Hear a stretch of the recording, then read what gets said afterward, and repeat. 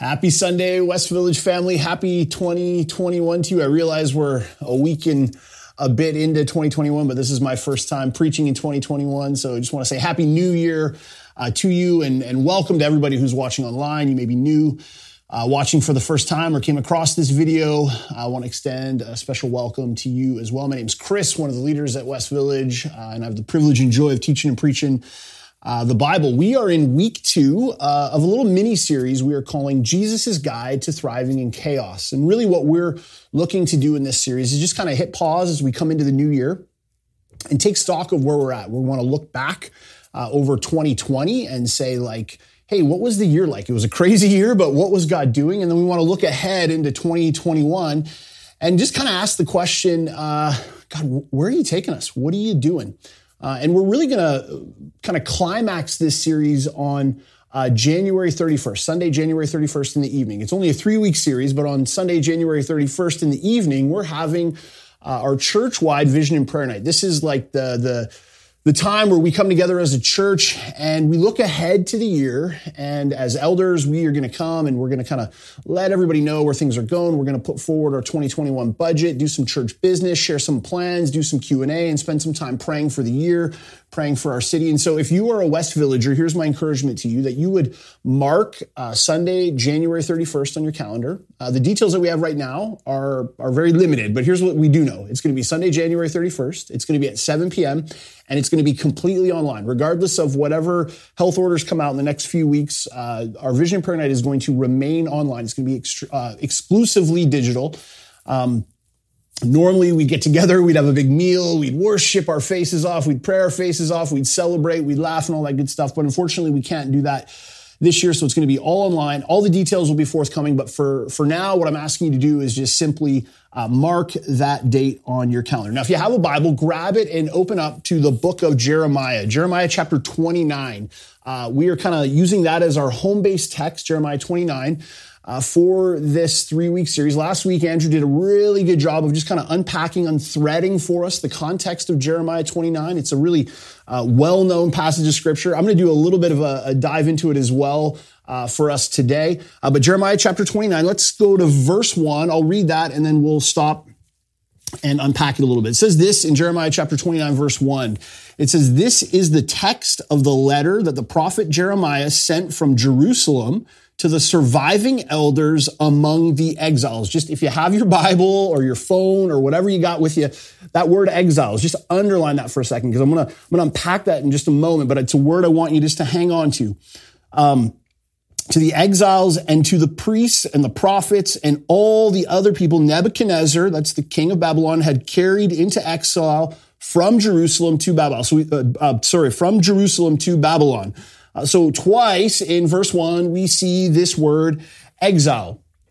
Now there's something that we got to understand here for just a moment when it comes to the meta themes of the Bible, of the scriptures, of the story of God. Exile is one of the most significant and massive themes that we see throughout God's story.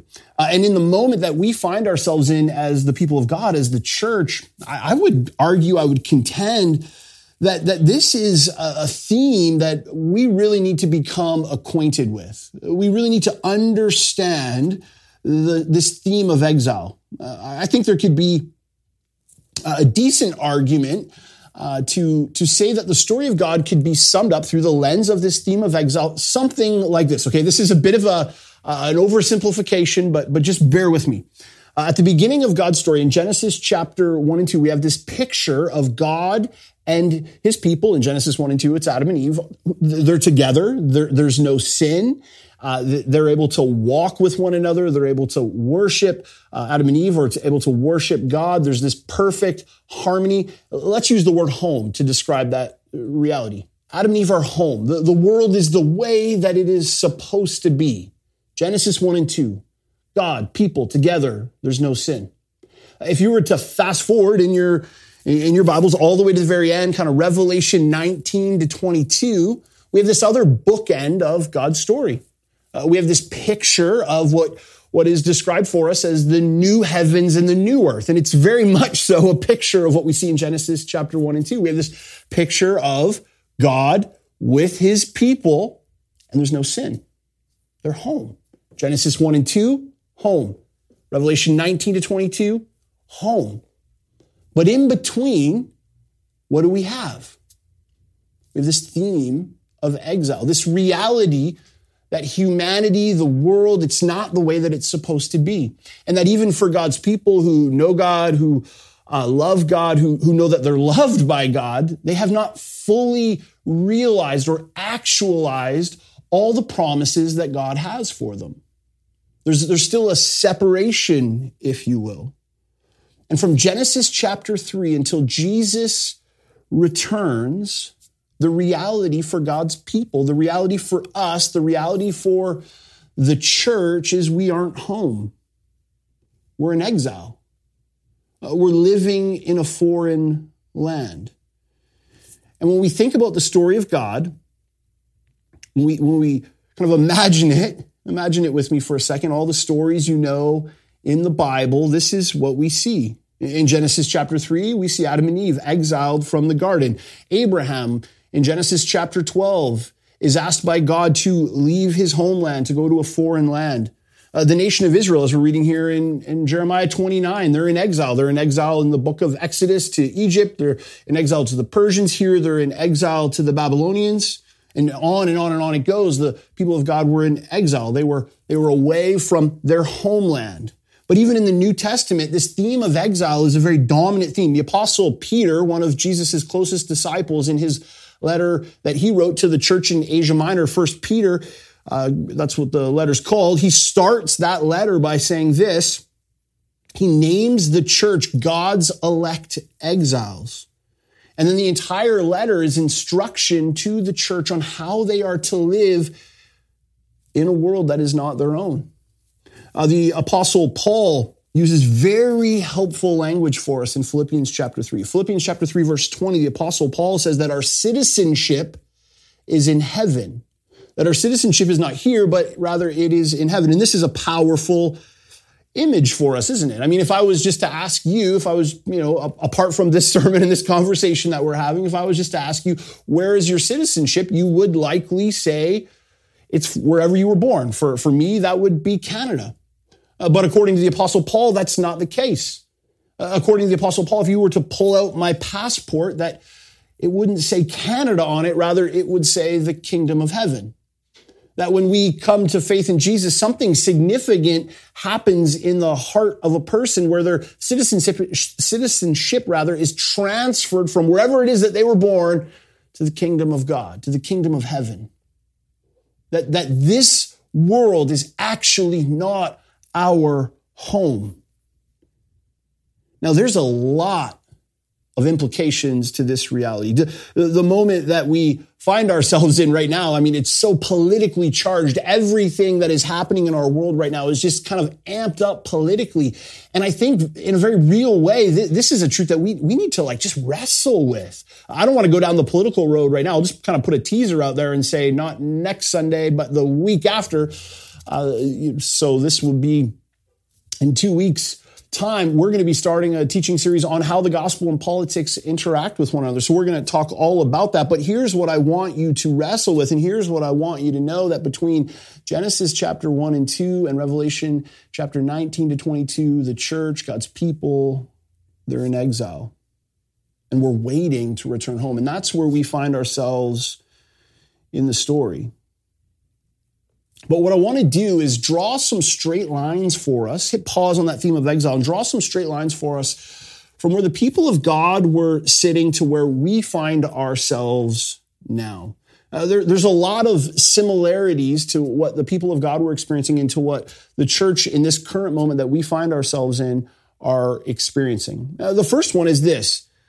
Like us, the nation of Israel in Babylon, in exile, had their freedoms limited. Now, let me just be clear about this for a second. There is next to no comparison between our experience and the Israelite experience. The Israelites didn't just have their freedoms limited. They actually had no freedom. They were being oppressed. They were being persecuted. They were under tyrannical leadership. Some of you would say that's the case for us, but the reality is that is not the case for us. We have a ton of freedom. Here I am preaching the gospel, going out on the internet. And while our freedoms are limited, the reality is this isn't persecution. This isn't hardship.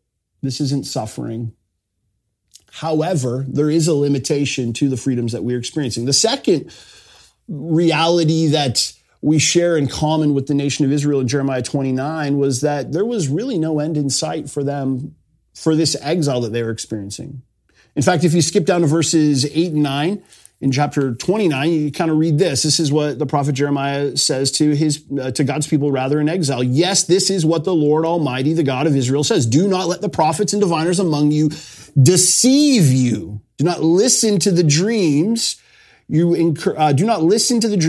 encourage them to have. They are prophesying lies to you in your name, and I have not sent them, declares the Lord. In other words, there were false prophets that were coming to the people of God, and they were preaching false gospels. They were preaching lies, and there was kind of two camps that these false prophets would fit into. Tell me if either of these sound familiar. The one camp was a bunch of leaders who were encouraging the people to rebel against Nebuchadnezzar. They were encouraging people to rebel against the Babylonian leadership. Don't respect them, don't honor them, and overthrow them. Have you heard that anywhere in 2020? And then the other camp was a set of false prophets and false leaders who were saying, don't get comfortable. Don't invest in the community. Don't get comfortable. Don't settle in. Just check out. Because at any minute now, God is going to come and he's going to rescue you from exile. Now, both of these camps sound a lot like how so many Christians have chosen to respond to the moment that we find ourselves in. On one hand, you have people calling for the church to disobey the government, to overthrow the government. What about our rights? What about what we're entitled to? What about our freedoms? And then on the other hand, there have been a large group of Christians who've completely checked out of the church community altogether. They've said things like Zoom is stupid, online church is stupid, and I'm just gonna do my own thing and wait this out.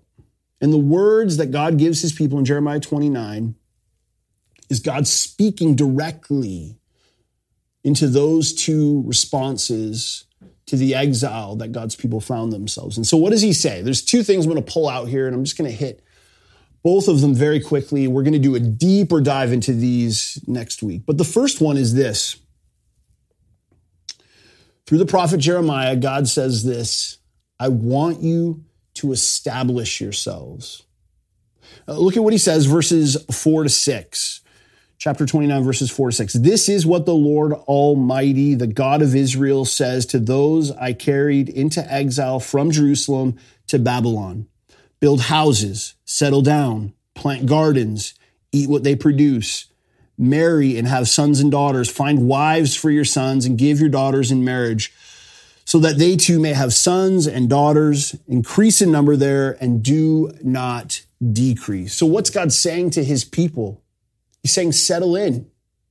He's saying, build houses. I mean, just listen to all the language, right? Build houses, settle down, plant gardens, marry your sons and daughters, increase in number. What's he saying? He's saying, you're going to be there for a while. Get used to it. Start thinking not like someone who's renting a house, but somebody who owns a house. Start putting down roots. We've been using this language since the very beginning of the pandemic of unpack your suitcase. Right? When you go to a hotel for the weekend, you tend to live out of the suitcase because you're not going to be there for very long. But the reality is that this pandemic has been a long time. This season of what feels like exile for the church, it's been a long time. We're coming on to a year now. And for some of us, we've been living out of the suitcase for a year. But when you know you're going to be somewhere for a while, you kind of take your clothes out of the suitcase. You put them in the closet. You put them in the drawers because it's more comfortable. You want to make it like home. It's time to settle in. The church doesn't stop. The mission doesn't stop. Our spiritual lives they don't stop. Disciple making, it doesn't stop. We still exist for one reason and one reason alone, and that is to make Jesus known. Sure, it's different. Sure, things aren't the way that they used to be. But we are still, as the people of God, called to make disciples who make disciples who make disciples until the city is saturated with the gospel. We're called to make Jesus known, church family. That's why we're here. Nothing has changed. In some sense, everything has changed. But at the very core, the very essence of who we are, nothing has changed. But for some of us, we're still living out of our suitcases. Sociologists say that it takes 21 days to form a habit, and it takes 7 days to break one. 21 days to form a habit, 7 days to break one. Doesn't seem fair, does it? But that's how it goes. That's the reality. It's harder to form habits than it is to break them. And for those of us who have just chosen to check out, who have chosen to isolate ourselves, who have chosen to just, we're just going to wait. We're not going to establish ourselves. We're just going to wait. We need to ask some hard questions. Right? A lot of our church family rhythms are obviously different. So what have you replaced them with? A lot of our family discipleship rhythms different. What have you replaced them with? What new rhythms of discipleship have entered into your lives? Well, what things are gone that you've probably not replaced with great things, maybe bad things? You're going to start to produce unhealth in your inner life, in your home. Jesus is saying, establish yourself. And many people have said things like, it's too hard. It isn't the same. I hate online church. I hate Zoom. Who doesn't? Who doesn't hate Zoom? I hate online church. I hate Zoom. I'm sitting in a room right now preaching to no one. You think I like this? I don't like it. But it's the reality that we have. And here's what we need to just kind of sit with for a second, family. We need this. We need each other. We need community. We cannot do this in isolation. You and your spouse and your kids off in a room somewhere by yourselves with no connection to a church family, with no connection to people who are going to pray with you, pray for you, love you, serve you, be on mission together. It's not how it's supposed to be. Eugene Peterson, who's a theologian, a pastor, he wrote this about Jeremiah's words in Jeremiah 29. These are good words. He says that Jeremiah's letter is both a rebuke and a challenge. Quit sitting around feeling sorry for yourselves. The aim of the person of faith is not to be as comfortable as possible, but to live as deeply and thoroughly as possible. To deal with the reality of life, discover truth, create beauty, act out live. The only opportunity you will ever have to live by faith is the circumstances that you are provided this very day. This house you live in, this family you find yourself in, this job you have been given, the weather conditions that prevail in this moment. We're not just in exile right now, church. We're in exile until Jesus returns. When COVID's over, when the vaccination comes out, we can't just wait. We have to establish ourselves now. That's the first thing Jesus says. The second thing Jesus says is this. Find it in verse 7. He says, live to prosper the city. Look at verse 7. God says through the prophet Jeremiah, also seek the peace and prosperity of the city for which I have carried you into exile. Pray to the Lord for it, because if it prospers, you too will prosper. Notice what God says. He doesn't say hate the city. He says seek the prosperity of the city. He doesn't say complain about the city. He says love the city. He says pray for the city. Again, we're going to do a deeper dive into this next week, but the reality of what the prophet Jeremiah is calling the people of God to is this reality where we start to live in such a way that we would actually be a blessing to the city. And notice what he says, if the city prospers, you too will prosper. And the language that is used here, this peace and prosperity that is being talked about by the prophet Jeremiah, is this concept of shalom. It's the Hebrew word for peace. It's the word that is used to describe the state of affairs in the Garden of Eden, Genesis 1 and 2. And it's the word that is used to describe what the new heavens and the new earth is going to be like. A day where there's no more sin, there's no more sickness, there's no more COVID, there's no more political strife, there's no more brokenness. We don't need a charter of freedoms and rights because Jesus will be seated on the throne. It's a beautiful picture of the goodness and grace of God and what the prophet Jeremiah is calling the church to is to live in such a way that demonstrates where your true citizenship is. To live in such a way that you would be a pointer to the reality that Jesus is the one who is going to heal all that is ailing humanity in this moment.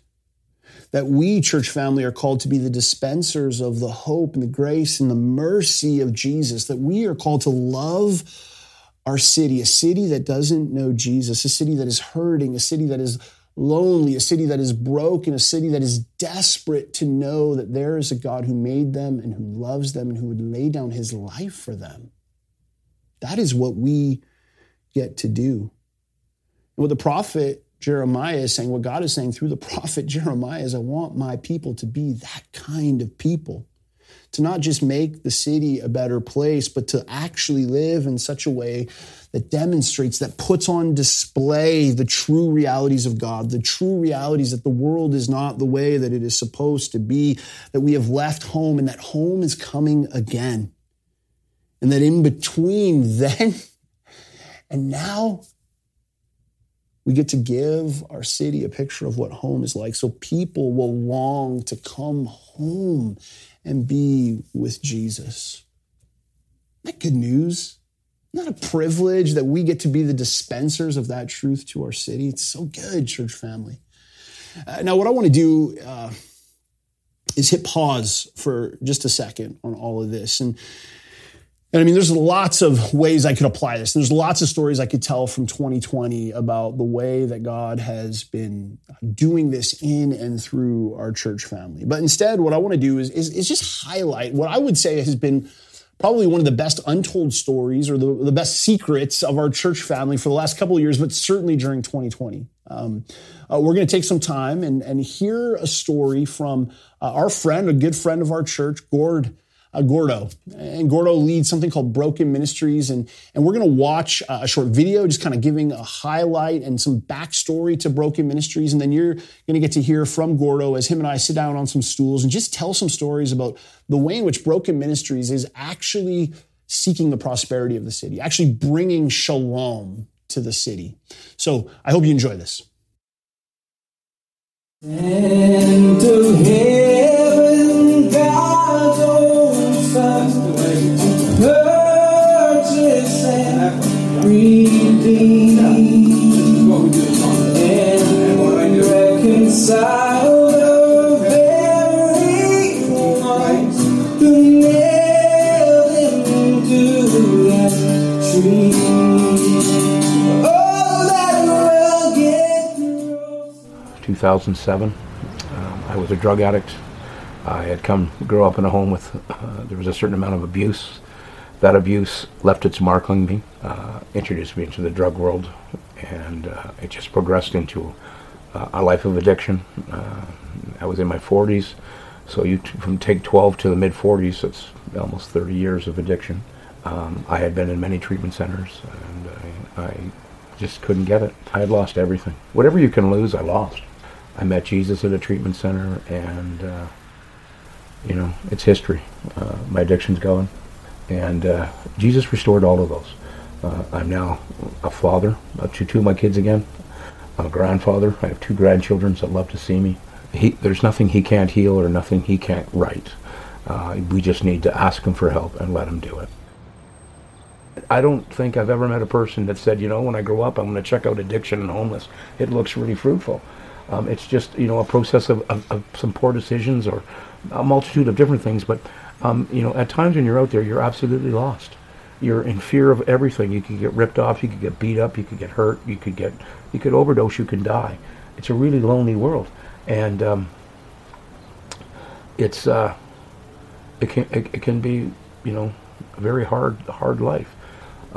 They are often a throwaway piece of society that people won't give them the time of day, and they are just like me and you. They are sons, they are daughters, they are mothers, they are brothers, they are sisters, they are uncles, they are even grandparents. There are people who have been stuck in this vicious cycle of addiction and homelessness and abuse for decades, and they are looking for a way out. Everyone I talk to wants to change their life. And I like to tell them that Jesus is the way. And it worked in my life, and it can definitely work in theirs. I get up every morning, and I head down to the city. And I'm open to see what happens, right? And I don't know, I'll be sitting at, McDonald's, and then a guy from the street will tap me on the shoulder, and he'll go, "Hey, aren't you putting on a barbecue?" "Yeah, we are." I'll sit down and take time. Often these people are stuck with the choice of actually eating food or getting drugs. And, you know, I'm not saying by giving them food helps them enable them to get drugs, but everyone needs to eat, right? And I just feel that's one way you can help somebody. Broken Ministries is committed to go into the darkest of places and shine the brightest of lights. And that's what we're doing. We're trying to build on that model. Any door that we knock on opens. Any obstacle that we've ever come across on this broken ministry journey has been knocked down. And, you know, why me? Why am I being the guy asked to do this by God? I don't know, right? Like, you know, who would have thought I could do this? You know, there are days that I go by going, what am I doing? You know, but then something happens. Someone gives us something. Someone reaches out, I want to help. And all it does is just refuel it. So we really feel that Broken Ministries is a fitting name for what we're doing, right? And if Broken Ministries, if you think about it, we're all broken. And to heaven God's own Son, purchase and redeem, and reconcile. Man, church family, that is so encouraging to hear that story, isn't it? Man, Gord, that's a long time ago. Hey, 4 years? Yeah. 4 years. I remember kind of the inception of Broken Ministries. I mean, you and me go way back, like probably close to 15 years that you and I have been hanging out and doing ministry together. And it's been amazing to see God's work in your life. And I remember those days of just kind of dreaming up what God was doing in your life specifically. And then Julia came into the picture. Thankful for a good woman. That's right. Amen to that. And and then just that vision that you had, that you wanted to, like you said in the video, you wanted to shine the brightest light into the darkest places. That's kind of always been your heart because of your story.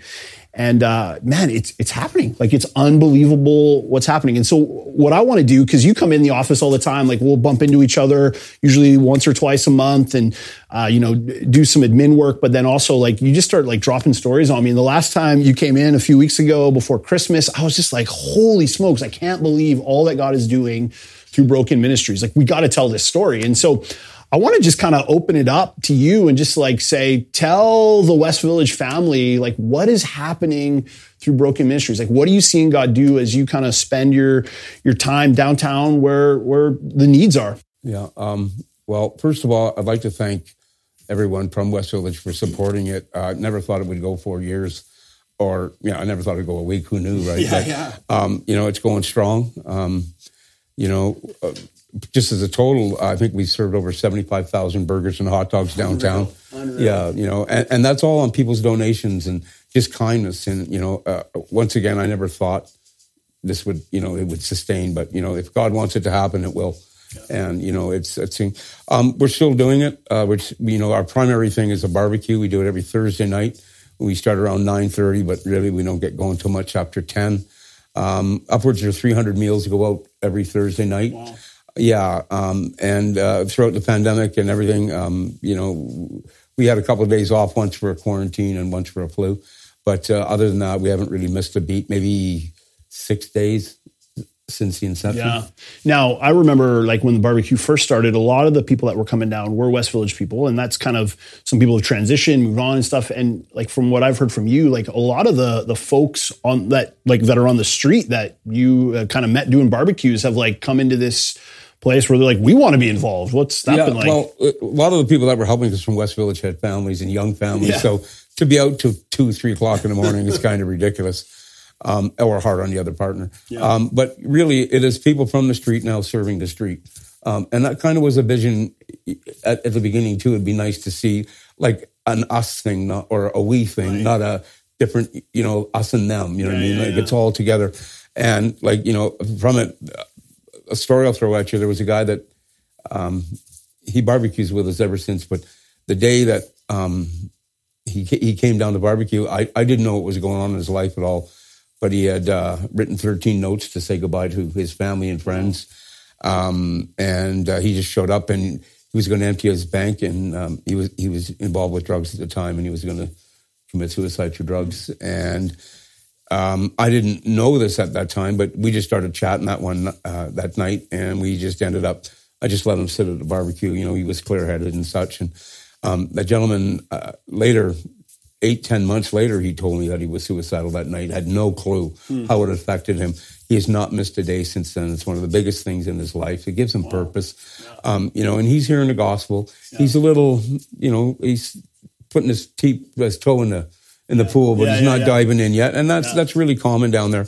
But when I heard the whole story, it really touched my heart that, you know, we had that much effect on someone's life that, you know, it kept him from suicide. You know, we don't really get to see everything, or all the seeds that get planted, how they grow. But, you know, every once in a while you get a biscuit. And this gentleman that's been helping us, he's become a great friend. You know, it's a blessing. He's a blessing to us. And to know what he has gone through in his life is, you know, it's just, it's an amazing journey to see it coming to fruition. He's almost like my little brother now. Yeah, you know that's what I mean? so cool. Yeah. I know that, like, you guys do a lot more than just a Thursday night barbecue. Like, you actually, it's funny, back in the day, we were like, man, I have this vision of Gord being like a downtown chaplain. How's God going to actually make that happen? Where's the money going to come from? Because you got to live and feed your family and stuff. And then God opens up this door for you to work downtown at the Mustard Seed. So you got a job down at the Mustard Seed. So you're downtown like all the time. Like, this is what you do. Yeah. And Broken Ministries is much more than just a Thursday night barbecue. What else is happening? I mean, when anybody comes up to us that knows us and asks anything, we'll try to facilitate it. You know, I don't know what God has in store for me tomorrow, but when it knocks on the door, I'm going to answer. And, you know, we've started a thing with William Head Penitentiary that we send up beat up old guitars out to them. They refurbish them, send them back, and then guys in the streets or guys coming out of the pen, they have guitars. So there's a little music thing going on there. And then also with another church downtown, it's First Baptist. They let us use their facility. We come in, we take a few guys off the street. We supply instruments, and for a night they get a jam night. It gets their minds off any substances or anything like that. It's just a chance to, you know, maybe 4 or 5 guys get together, you know, in a church, which is kind of cool in its own right. It's got the big pipe organ, you know, you know where you're at when you're standing in there, right? It's not a movie theater, which is cool in its own right. But, you know, and these guys just get to play some rock and roll for a night. You know, and it just, you can see the changes in them. You can see they're not thinking about whatever their problems are, be it the drugs or whatever trauma they've gone through in their life. It's just, you know, it's just the power of music. You know what I mean? And at the same time, you know, we do introduce a little bit of gospel music to them, but it's not the primary focus of it. It's just to get them connected with people, doing something out of, well, when you live outside, you know, it's quite a change. Right? That's great. And you're wearing you're rocking your Wagner Hills hoodie. That's a treatment center on the mainland. I know that you guys have been able to like facilitate people getting into treatment. Like, what's that been like? Well, the Mustard Seed used to own a treatment center called Hope Farms, but for whatever reason, it had to shut down for a while.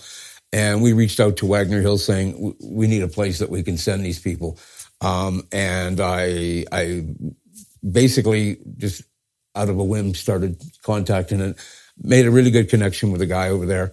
And to be honest with you, we've had 100% success rate getting people in that have wanted to. Like, I mean, I know when I was struggling, you could wait a month. You know, like we honestly, once they get through the intake, you know, God's opened doors and it's as quick as we can get them over there. You know, I'd like to see more people finish the program, but, you know, but, you know, that's the journey, right? It is, you know, the seeds get planted. You know, and like, but the 100% success rate is Wagner Hills. They're great people, you know, and they got a 6-month program. So, you know, anybody needs help in, you know, treatment, you know, get a hold of us. We can definitely help. We'd love to help. Now, if anybody like watching this, whether they go to West Village or not, it might just be watching this online in the season that we're in.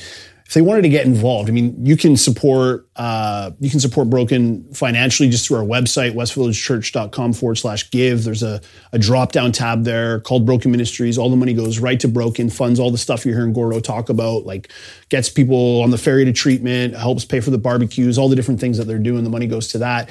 But if they wanted to actually get like with some skin in the game, get involved, like what might that look like? Well, if they really want to get like their hands dirty every Thursday night, you know, you can get a hold of myself or Chris. You can come down and give us a hand. There's a bunch of people from West Village that I know, you know, they could also give you some insight on what it is. It's a game changer in someone's life if they've never done it. Yeah. You can do that. Down at the Mustard Seed, if a group of people want to get involved, we have nights that you can bring a group of, say, 6 people, cook a meal, get to hand it out to the people. We are still outside the building. We're not allowed to have people, but it's a chance that you can come together and serve some people.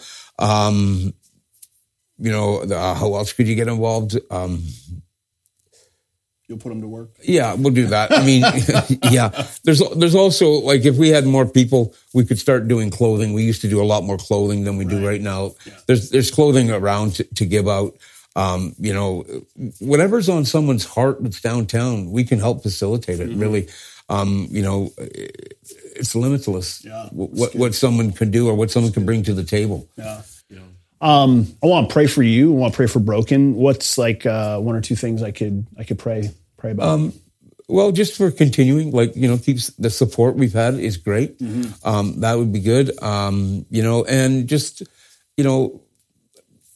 for this pandemic to kind of go away. So, not that living outside is normal, but it was a lot more normal than it is today. And it's hard for those people to even use a washroom.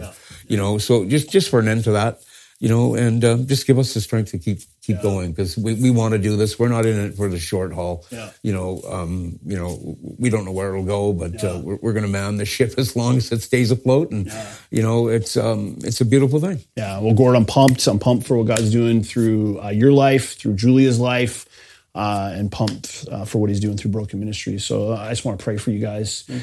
Jesus, we thank you so much that. You promised you're going to build your church, that COVID, nothing can stop what you're doing. In spirit, you are alive and you are active and you speak. Gord's a living testimony of that. I'm a living testimony of that. Anyone who's hearing this right now is a living testimony that you speak. And so we ask right now in this moment that you would just do a beautiful work. You would continue to do a beautiful work, but you would do a beautiful work through Broken, through Gord, through Julia, through those who are serving alongside them. And that there would just be these beautiful stories of your grace, of your heart for the lost, the outsider, the broken, that your heart would be put on display, that we would see healing. We would see people being healed of addiction, people being healed of their brokenness. We would see people who don't know you coming to know you, coming to faith in you. And that ultimately, like our declaration, the drum that we beat over and over and over again as a church family is, Jesus, we want your name to be known in our city. And so we pray through Broken Ministries, we pray through Gord's life, through Julia's life, and through the work that they're doing, that your name would be known in our city. And we pray it in your good name, Jesus. Amen. Amen. Gordo, thanks, man. Thank you. Family, I don't know about you, but I found that so encouraging. I trust that you were blessed and you were encouraged by what God is doing through Broken Ministries and by what God is doing through our church. He's doing something great. And as we said in the interview, if you want to get involved in Broken Ministries, reach out to Gordo. If you're not sure how to get in touch with Gordo, just quickly send an email to myself, Chris@westvillagechurch.com, and we will put you in touch. If you want to give to Broken Ministries, you can go right on our website and give directly to Broken Ministries. 100% of what you give to Broken Ministries will go directly to support the ministry that God is doing there. But here's where I want to leave us. I don't merely want us to be encouraged. I actually want us to be inspired.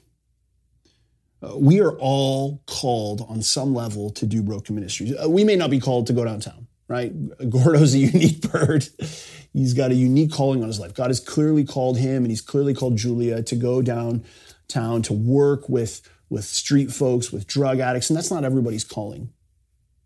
But what Broken Ministries is ultimately about, and I'll just quote Gordo here, is to shine the brightest light into the darkest places. We're all called to do that. We're all called to do Broken Ministries, to bring the light of the gospel, to bring the hope of the gospel, to bring the grace of Jesus, the mercy of Jesus, wherever it is that God has placed us. Wherever you live, wherever you work, wherever you play and have fun and do life, there is brokenness there. There is darkness there. It may look different than we saw in the video and in the stories that we heard, but there is darkness there. Wherever there is not Jesus, there is darkness. And by God's grace, we have been called, just as the prophet Jeremiah calls us to seek the prosperity and the blessing of the city. That's our call. Family, that's what Jesus is calling us to do. And so I want to encourage you, encourage me, encourage us. As we say every week, let's go now together. Let's go and be the church. Let me pray for us. Lord Jesus, we thank you. We thank you that you love us. We thank you that in this moment that we are in where we are in exile. We've been in exile, maybe we didn't know, but right now we're feeling the exile. You are with us. And you're not calling us to sit by idly and wait. You're not calling us to stomp our feet, cross our arms and furrow our brow and be frustrated. You are calling us to love and to serve and to give, to sacrifice and to be on mission for the sake of your name. What a privilege that we in this moment have the opportunity to seek the prosperity of the city. Would you lead us and guide us, we pray. In Jesus' good name. And all God's children said, amen, amen. Thank you, church.